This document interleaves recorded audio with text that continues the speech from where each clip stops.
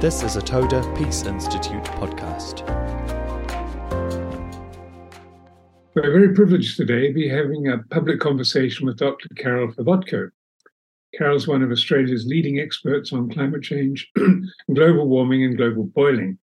She's currently the recipient of an Australian Research Council Fellowship held at Griffith University, where she's focusing on climate change and its interaction with social, cultural and political life in Tuvalu.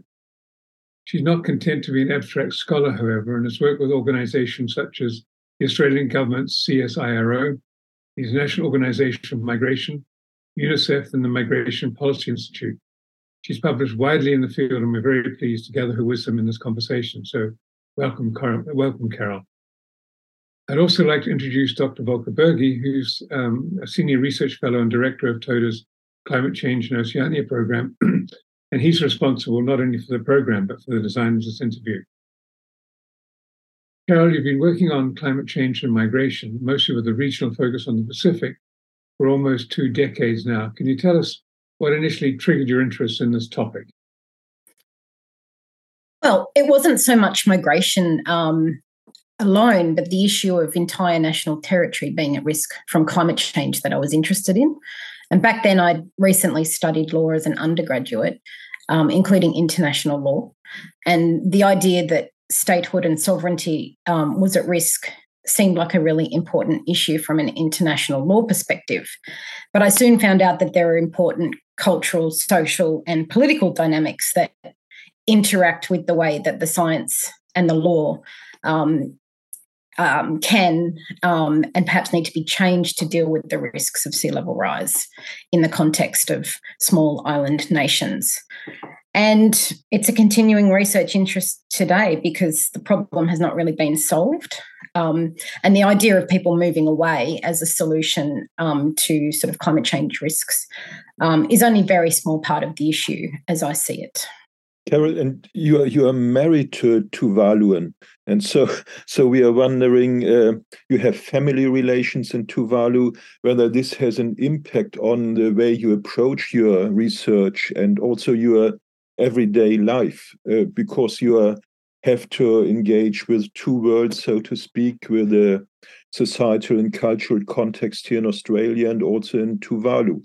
What does this do to your research? Yes, so I do work very closely with my husband, who's a Taukia Kitara, who is a climate change activist and also a community development practitioner. And so it really is a family undertaking and a close collaboration with others, family members and friends and contacts in Tuvalu. So our family life very much informs our research. So even though we're based in Australia, we're part of the Tuvaluan diaspora, but we're also Australian citizens as well as being Tuvaluan citizens. So we sort of straddle both worlds, like many, many people who migrate from the Pacific to places like Australia do. Like Tuvalu is still very much a part of our lives. From a family point of view as well as a research point of view. So, for example, it matters very much to us, whether Taukia's family lands back in his home island of Niue will remain habitable from both a research perspective as also from a family personal perspective. So it does also have some challenges, I guess. For example, when we get to when we arrive in Tuvalu, sometimes it's hard to get into research mode when we just want to spend time with family that we haven't seen for a while. Yes.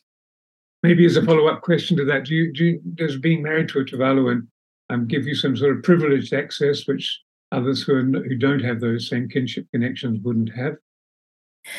Yes, I think it does. But at the same time, we try not to sort of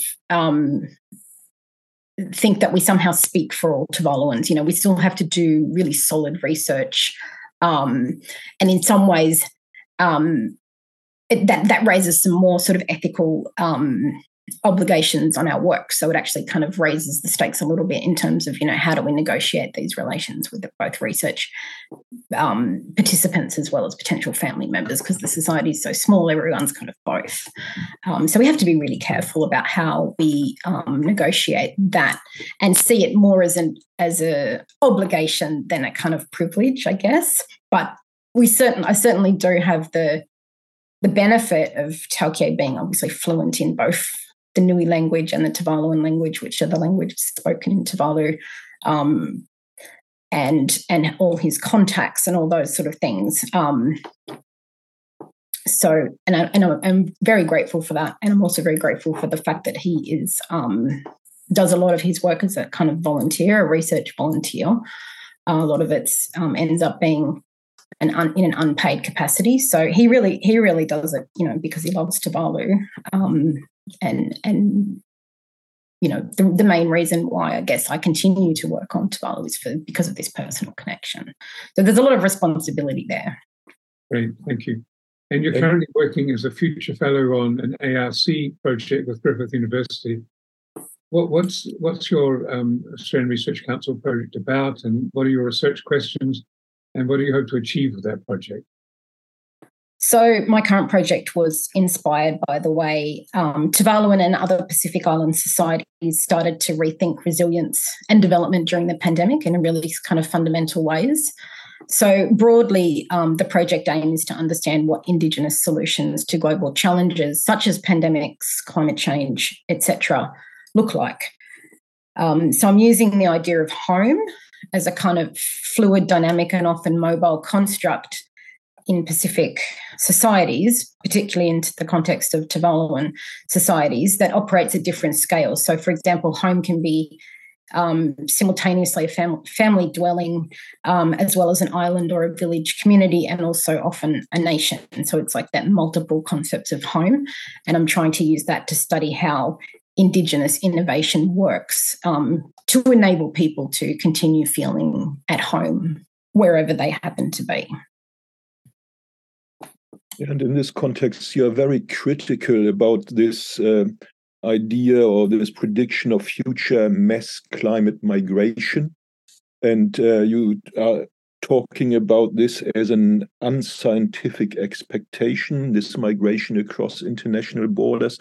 But this narrative is very popular at the moment, both in more progressive circles who want to raise the alarm about the effects of climate change, and also in more conservative circles who talk about waves of climate refugees threatening the national security and the borders of countries in the global north.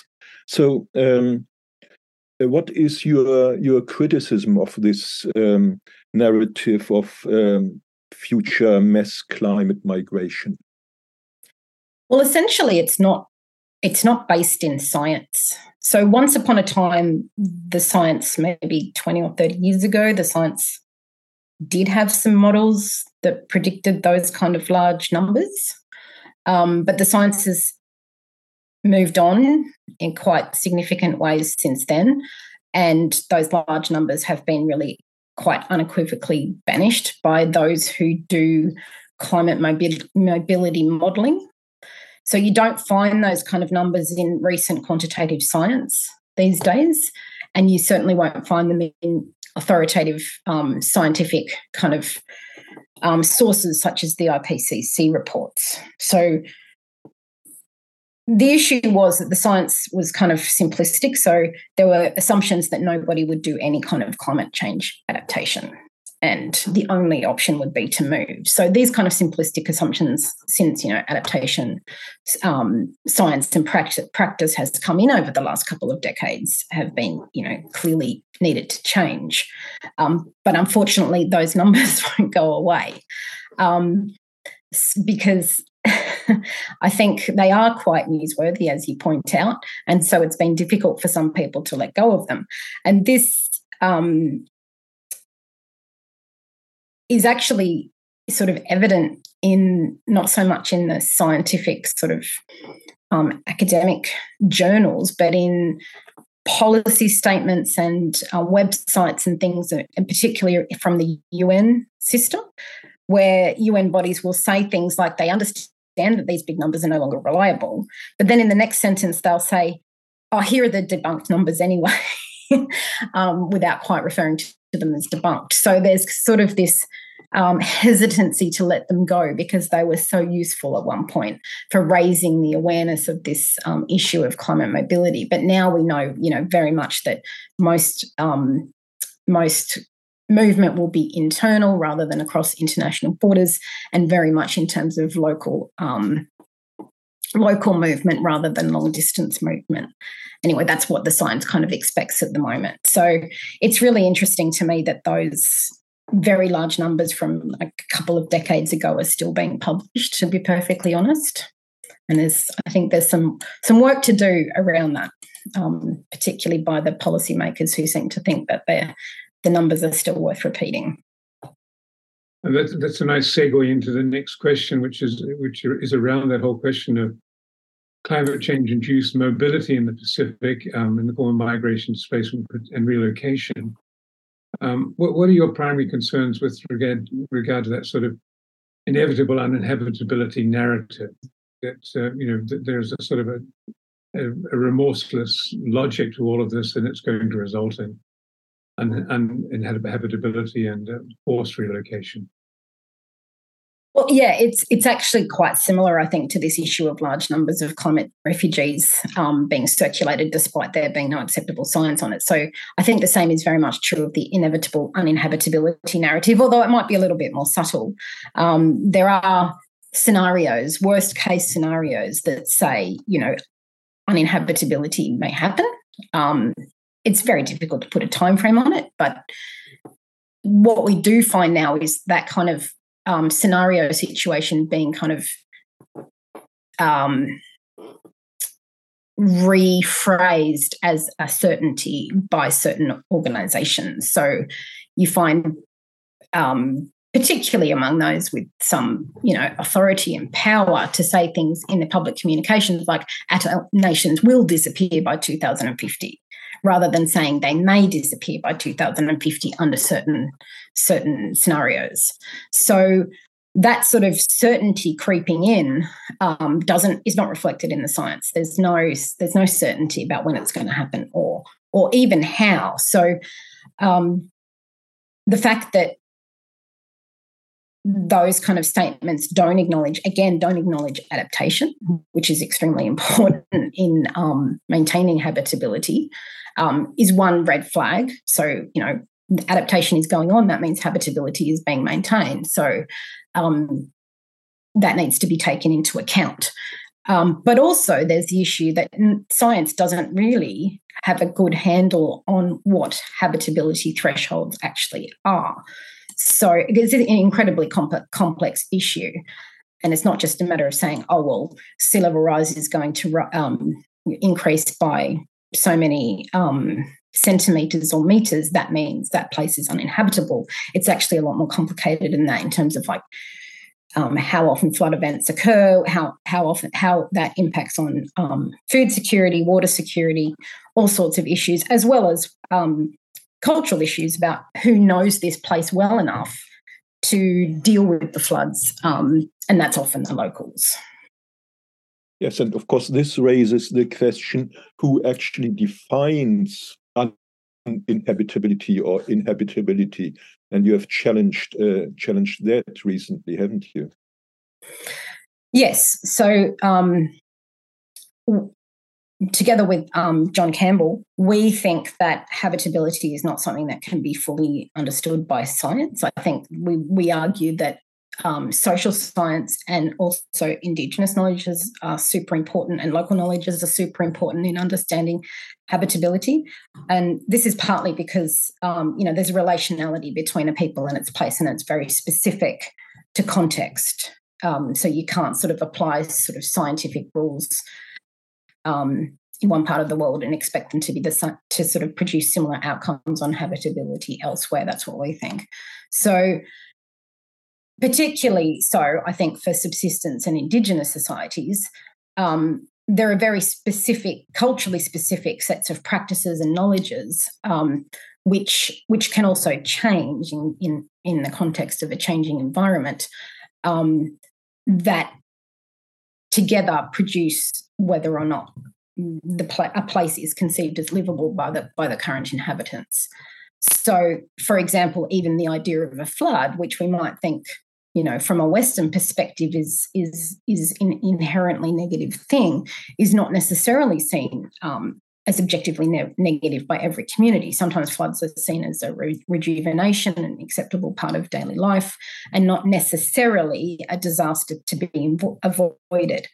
So when we take those kind of different perceptions of risk and weather and place into account, we can't really know for sure what habitability and uninhabitability will mean for a particular population until we know the very specific meanings and practices that exist in that particular place. And so it's just important to kind of recognise that Western science is not going to hold some sort of mythical objective code for identifying how a place shifts from habitable to uninhabitable. And John and I think that, this can really be only fully known by those who live there, drawing on, expert, maybe Western science as well. But the central kind of people who are experts in habitability are the people who actually already live there. And this becomes a question of local and Indigenous knowledge. Well, maybe that would be an interesting question for you to highlight.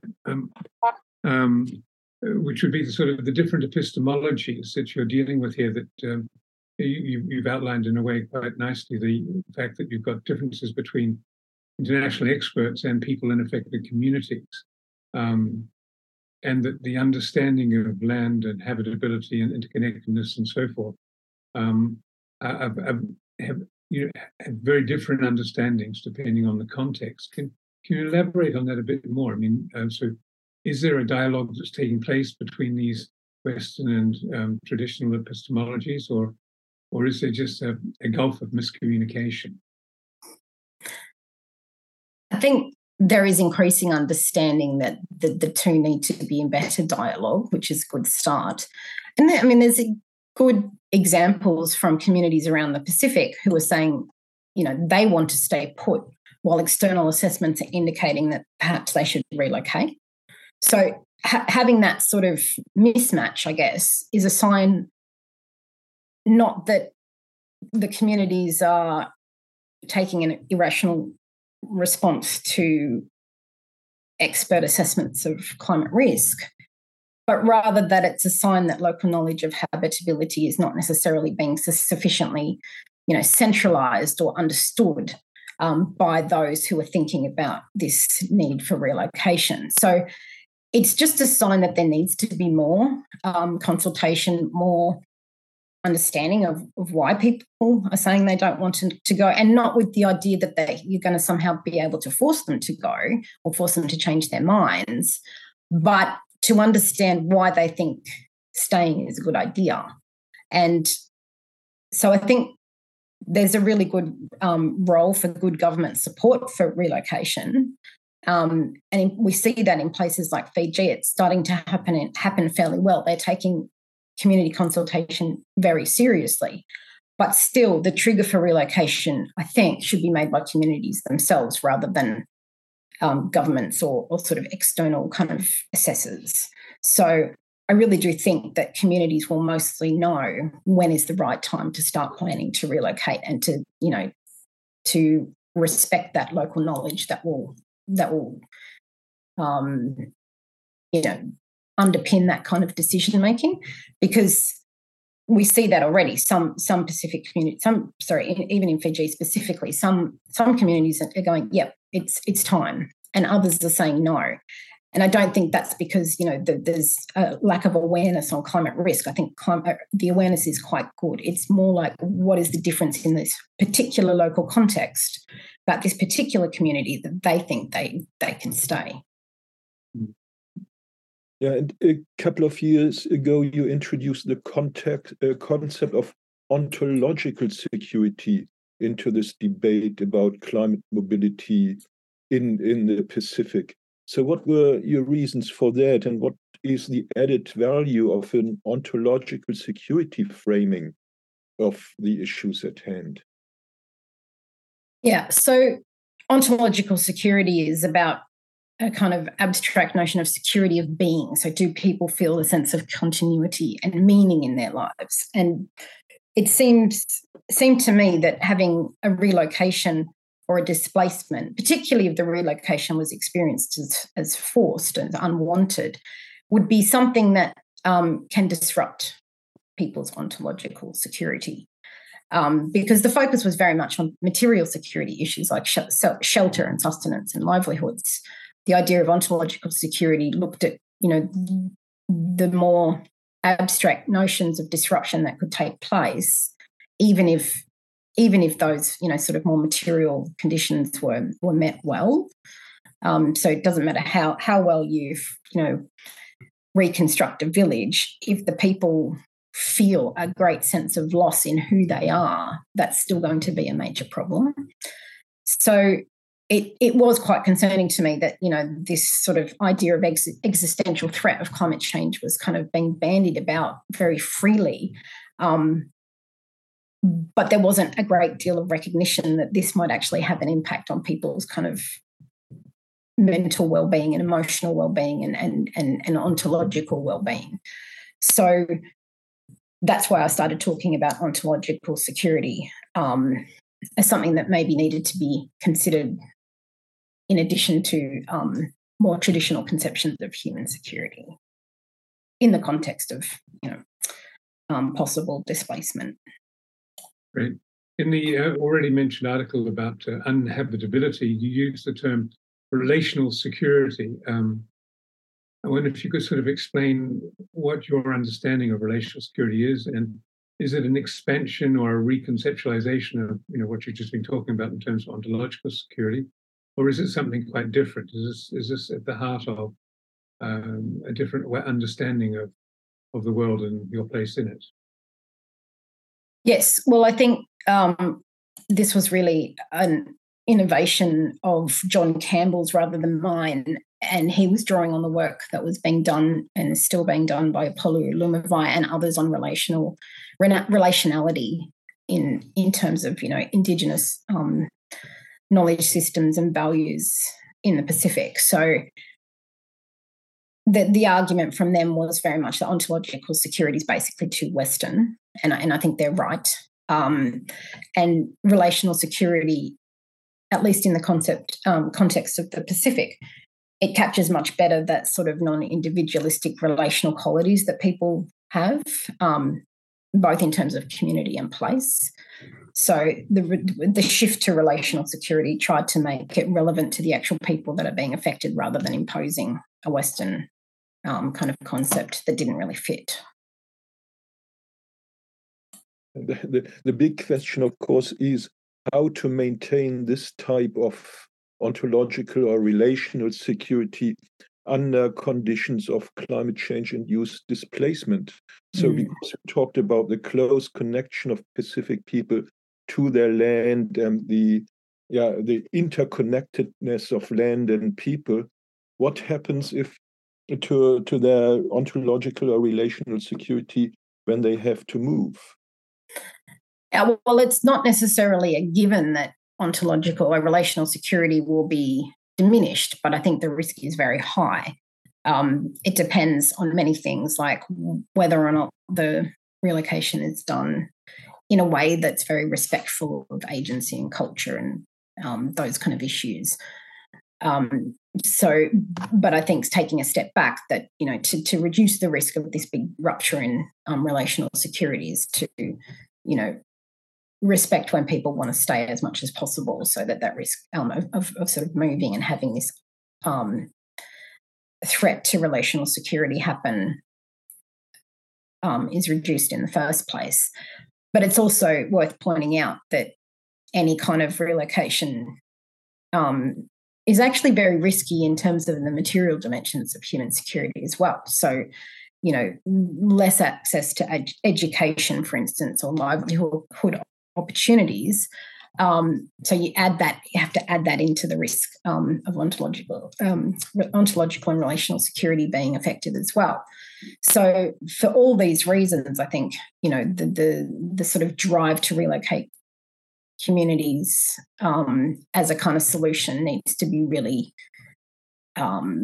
unpacked a lot more, and to really go back to these kind of issues, to think through the broad range of risks, not just the physical risk of something like a flood, but there's a broad range of facets to human security that need to be taken into account before relocation becomes, to be clear, as the best solution. But having said that, it's not just relational security. There's also, rights to self-determination, climate justice, and those kind of issues as well, which are not necessarily addressed, even if people somehow maintain their relational security throughout these kind of difficult moves or difficult fights to stay put. I really appreciate what you're trying to say in terms of Tuvalu and traditional adaptation to the challenges of climate change and so forth. But what also seems to be happening at the moment in countries like Fiji and Vanuatu is that they're planning the relocation of so-called vulnerable peoples and communities. And donors from the global north and others are happy to support these efforts. So what's your assessment of these experiences so far, the problems that can be identified and the challenges that have to be addressed in relation to sort of voluntary mobility being hardly recognised at all? Fiji and those kind of larger Pacific Island states where there's sort of a need potentially for a lot of local community relocations back inland from the coast, is to be commended in many ways, because there's this sort of forward thinking, how can we adapt to these issues of sea level rise that are coming? And like I said, there's good consultation, respect for the sort of the local governance systems and things in these communities from those national governments. But by the same token, there aren't good, like you said, mechanisms in there to recognise when people want to stay.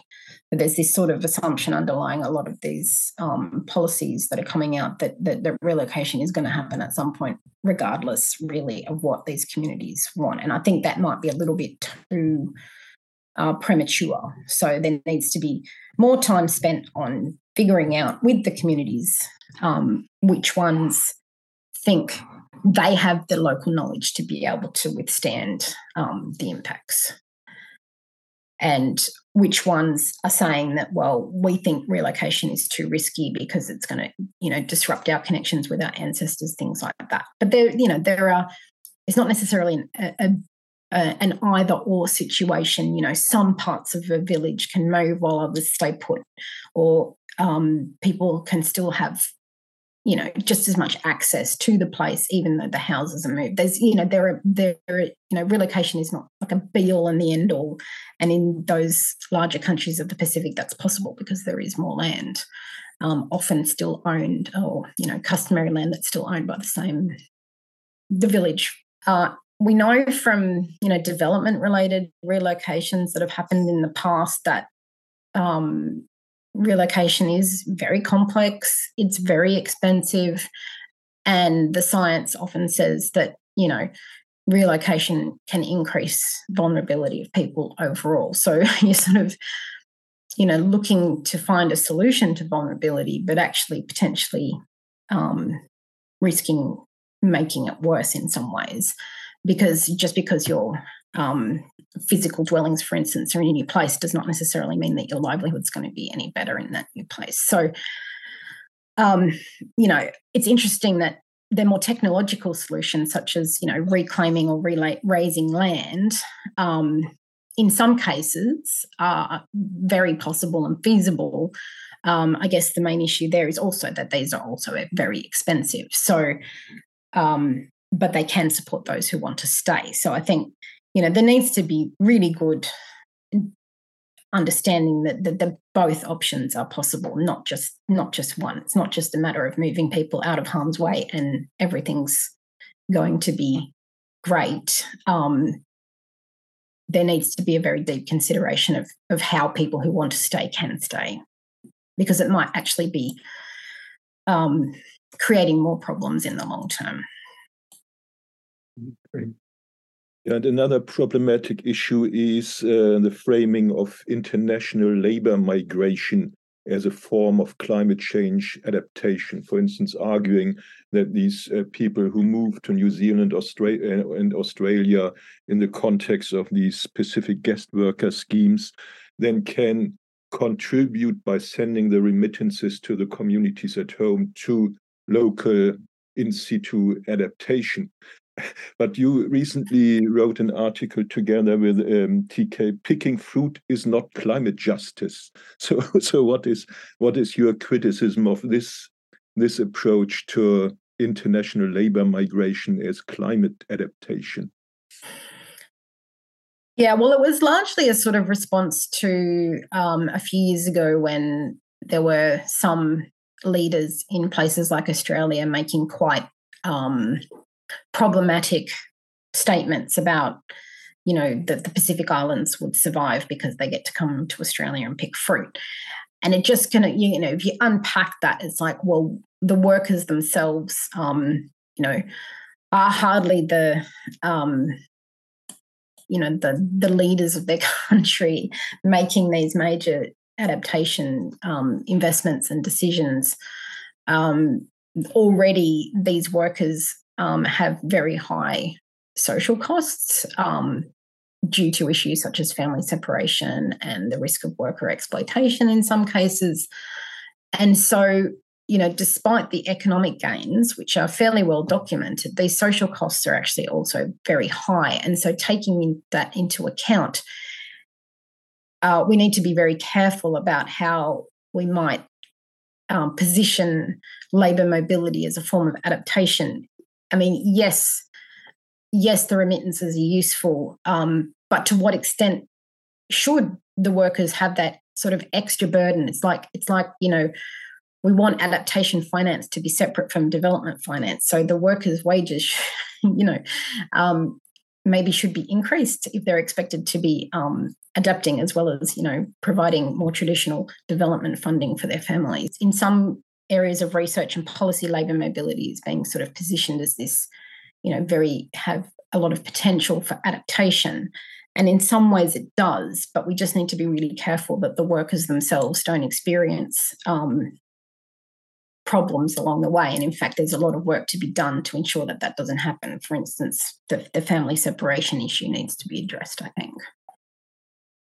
So there's a long way from getting to climate justice through the labour mobility path, in short.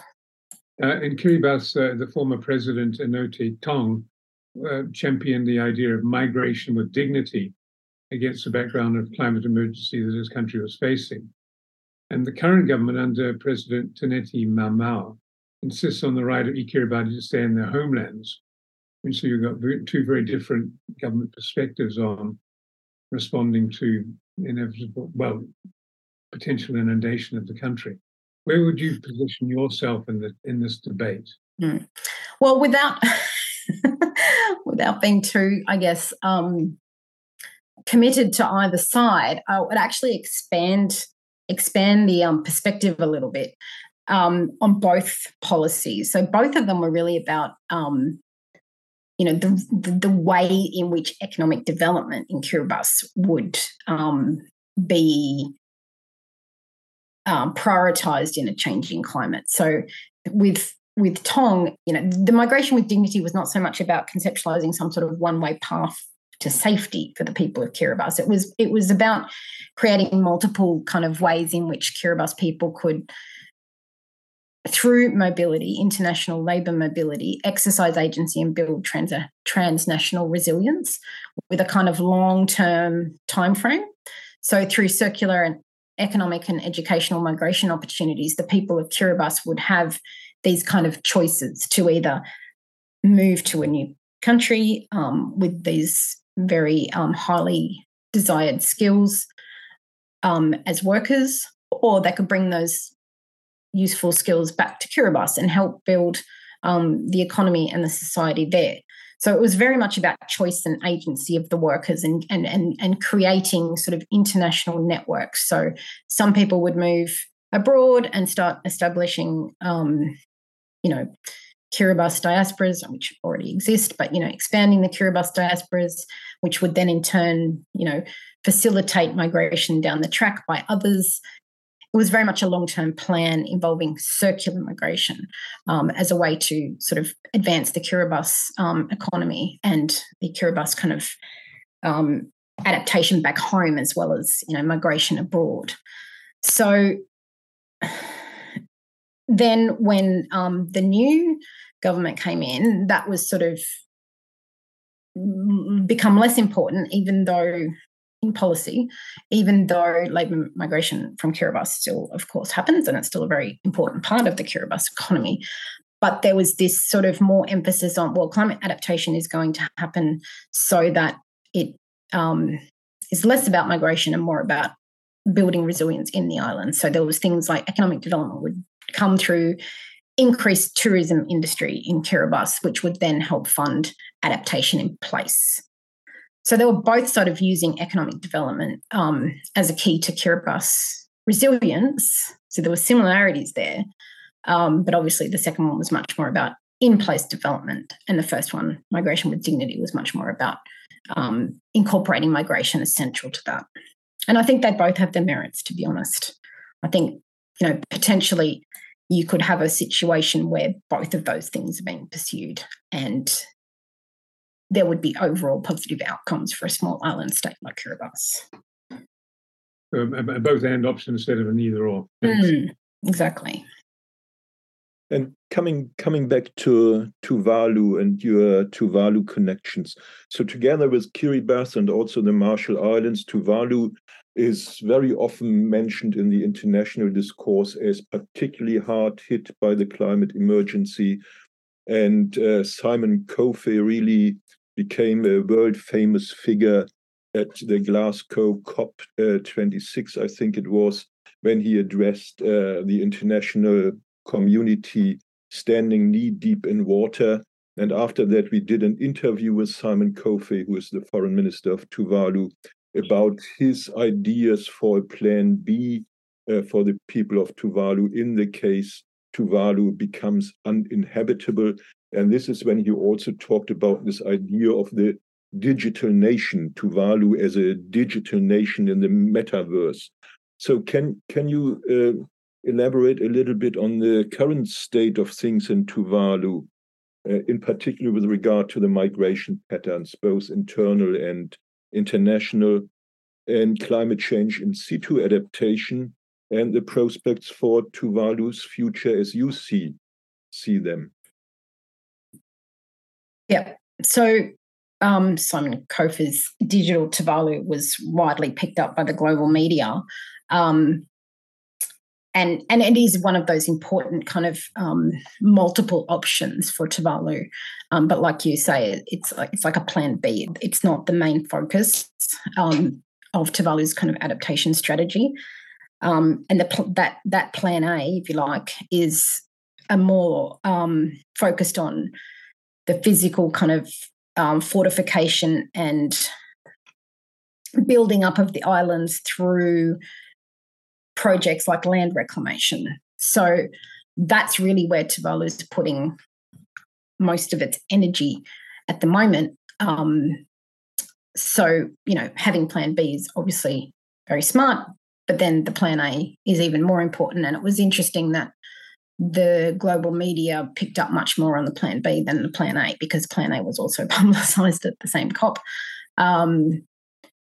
but didn't get as much media attention. I'm not quite sure why. Maybe it's because of this, sensationalist idea that it's much more interesting if the country disappears than if the country puts in place some, good investment in adaptation projects that will help them stay. So I was in Tuvalu very recently, just a month or two ago, and these new major land reclamation projects are really dominating the capital, at least. the people find them overall a good thing. There are some concerns about local environmental damage, but overall I think they're very well accepted by the people, and they are offering good hope for the future. There's, major new pieces of land in the capital that weren't there before, which have new developments on them. And, this is a very kind of tangible way for the people of Tuvalu to see that, action is being taken by their government and by the international kind of partners that are involved.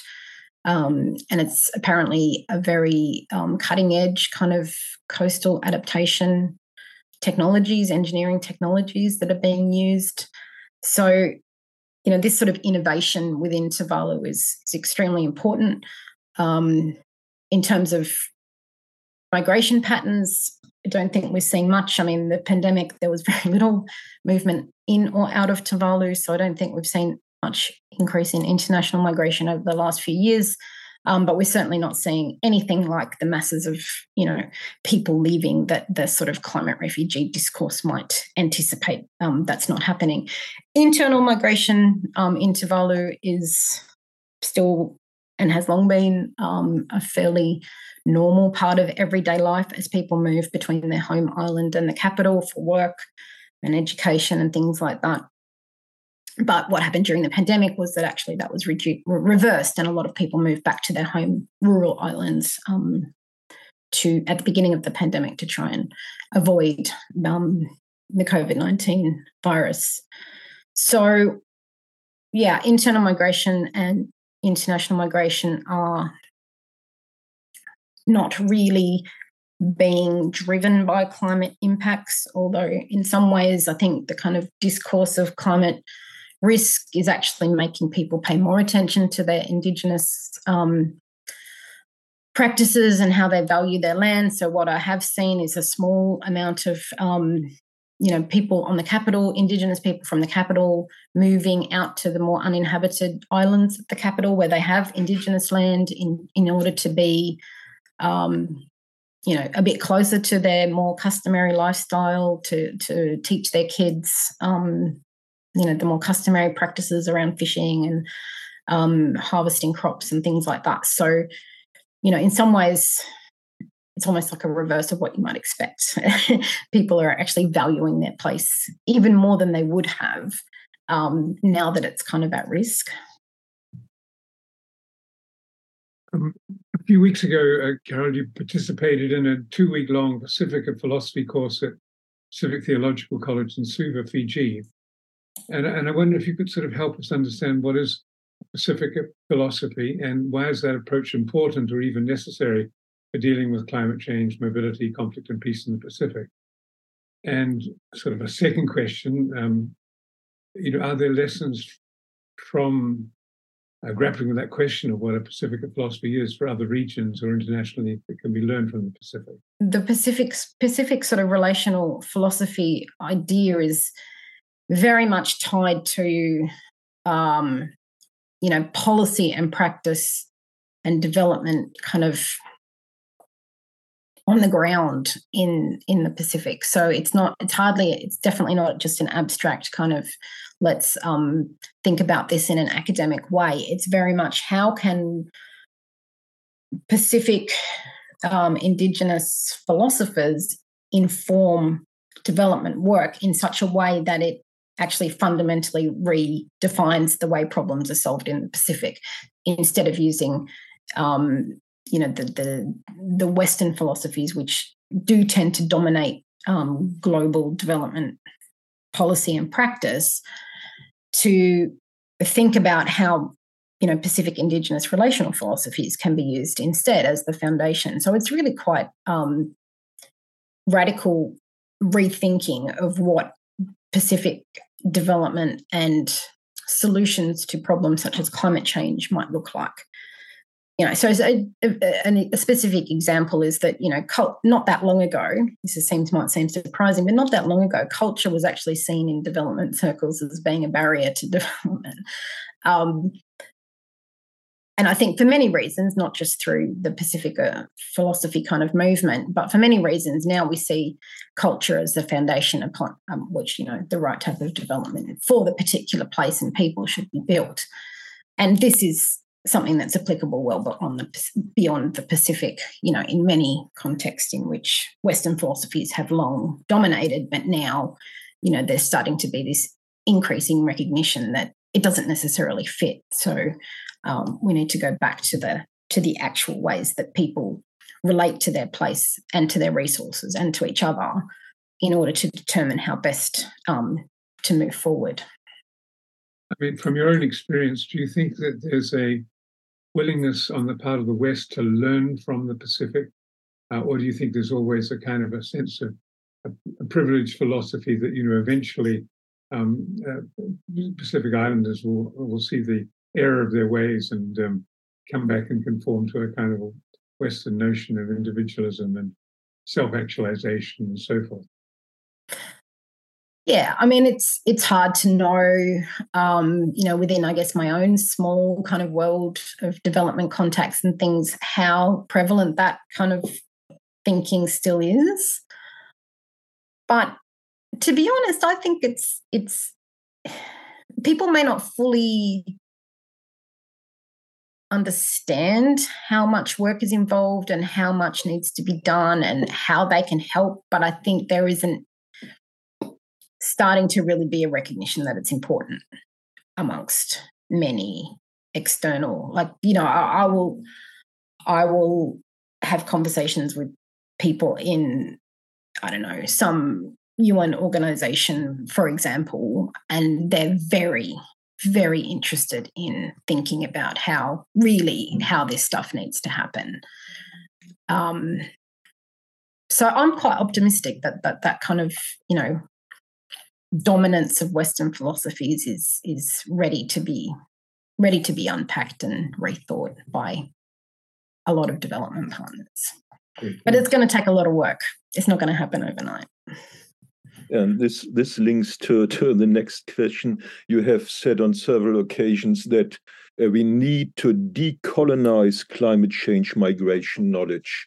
And so I think you gave already an answer to a certain extent about how this could be done. But can you elaborate a little bit on this decolonizing this type of knowledge? Yeah, I think there's a few sort of colonialist assumptions that sort of have shaped climate migration knowledge in particular.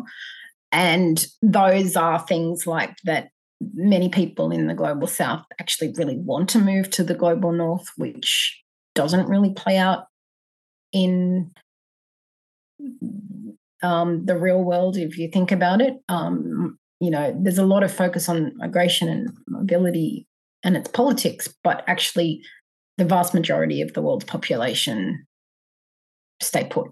So where they are, or at least within their local kind of sphere of, mobility. So, why would climate change that? Like, there doesn't seem to be any real kind of logical link between, somehow climate change would make people really want to move very far away from where they are at the moment. Like, it just doesn't make sense when you think about it like that. So, but those kind of assumptions are very much built into a lot of the thinking on this. And there's also, that the idea that the global north is the right place for expertise, or that might be changing, or the right space for refuge. Like, why not think about a more local solution, a more local neighbour that's not necessarily in the global north for populations that might need to move. There's a colonial thinking in the way that vulnerable places in the global south are perceived. Some of them just are not seen as being worth saving. Sometimes in some of the more brutal kind of discourses of the global north. So, but then again, that can play out in different complex ways. There's the Netherlands example, which everyone knows is a country that has always existed below sea level. And yet the inevitable uninhabitability narrative, which we discussed earlier, doesn't ever seem to attach itself to the Netherlands. But the climate risks there are also quite significant. And even within the Netherlands itself, I think there's a little bit of an underappreciation about, how much adaptation might need to take place. Is it something that about the Netherlands that makes them more deserving of the right to have this assumption that they are able and deserve to adapt in place? Because nobody's talking about the Netherlands becoming climate refugees very much. So, decolonisation means unpacking these kind of assumptions and making genuine space for those affected to drive solutions, and not, tokenistic stuff about giving them a voice, but really actually having those affected say what they need to say and have it listened to. So, for example, why doesn't the global media pay attention to this innovative land reclamation that's going on in Tuvalu, but very much focus on the Tuvalu 2.0, because both were, had media campaigns at the COP. So why did the global media choose to focus on one and not the other? That to me is an area where decolonisation could be very helpful.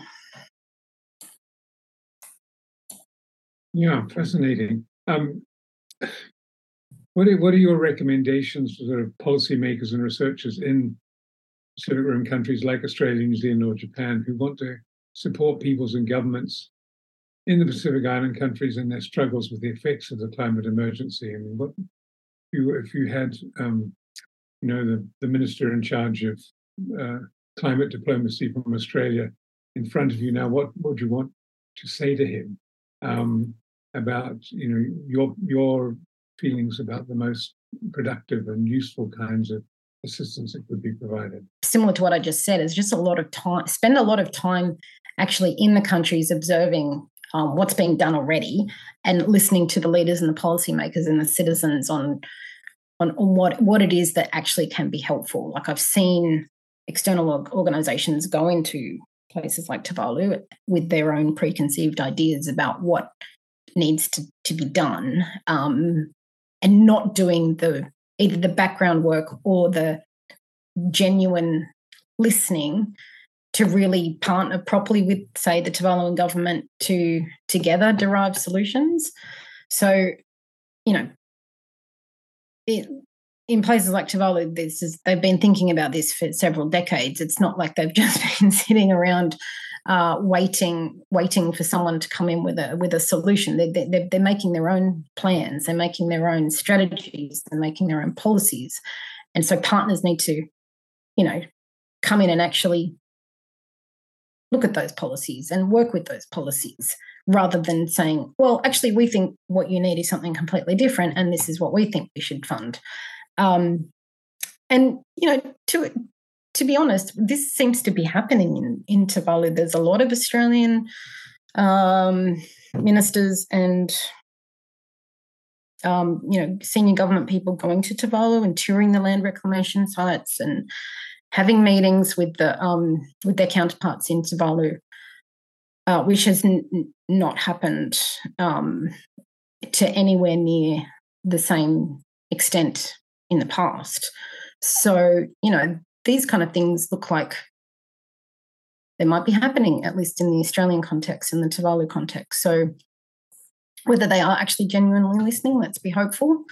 But basically, to listen and work on solutions together rather than going in with these external ideas about what solutions would be best. Thank you, Carol, for reminding us of the need on the part of all of us living in Australia, New Zealand, Japan, or wherever, for much, much higher levels of cultural sensitivity, much higher and better understandings of what it means to adapt in situ rather than out of place. So on behalf of TPI and Volker and his program, I'd just like to thank you very, very much for sharing your own wisdom on these issues. And I very much hope that we can continue to kind of develop more opportunities for more appreciative listening and a better and deeper understanding of how to stand alongside those who are confronting some very deep and dire existential crises.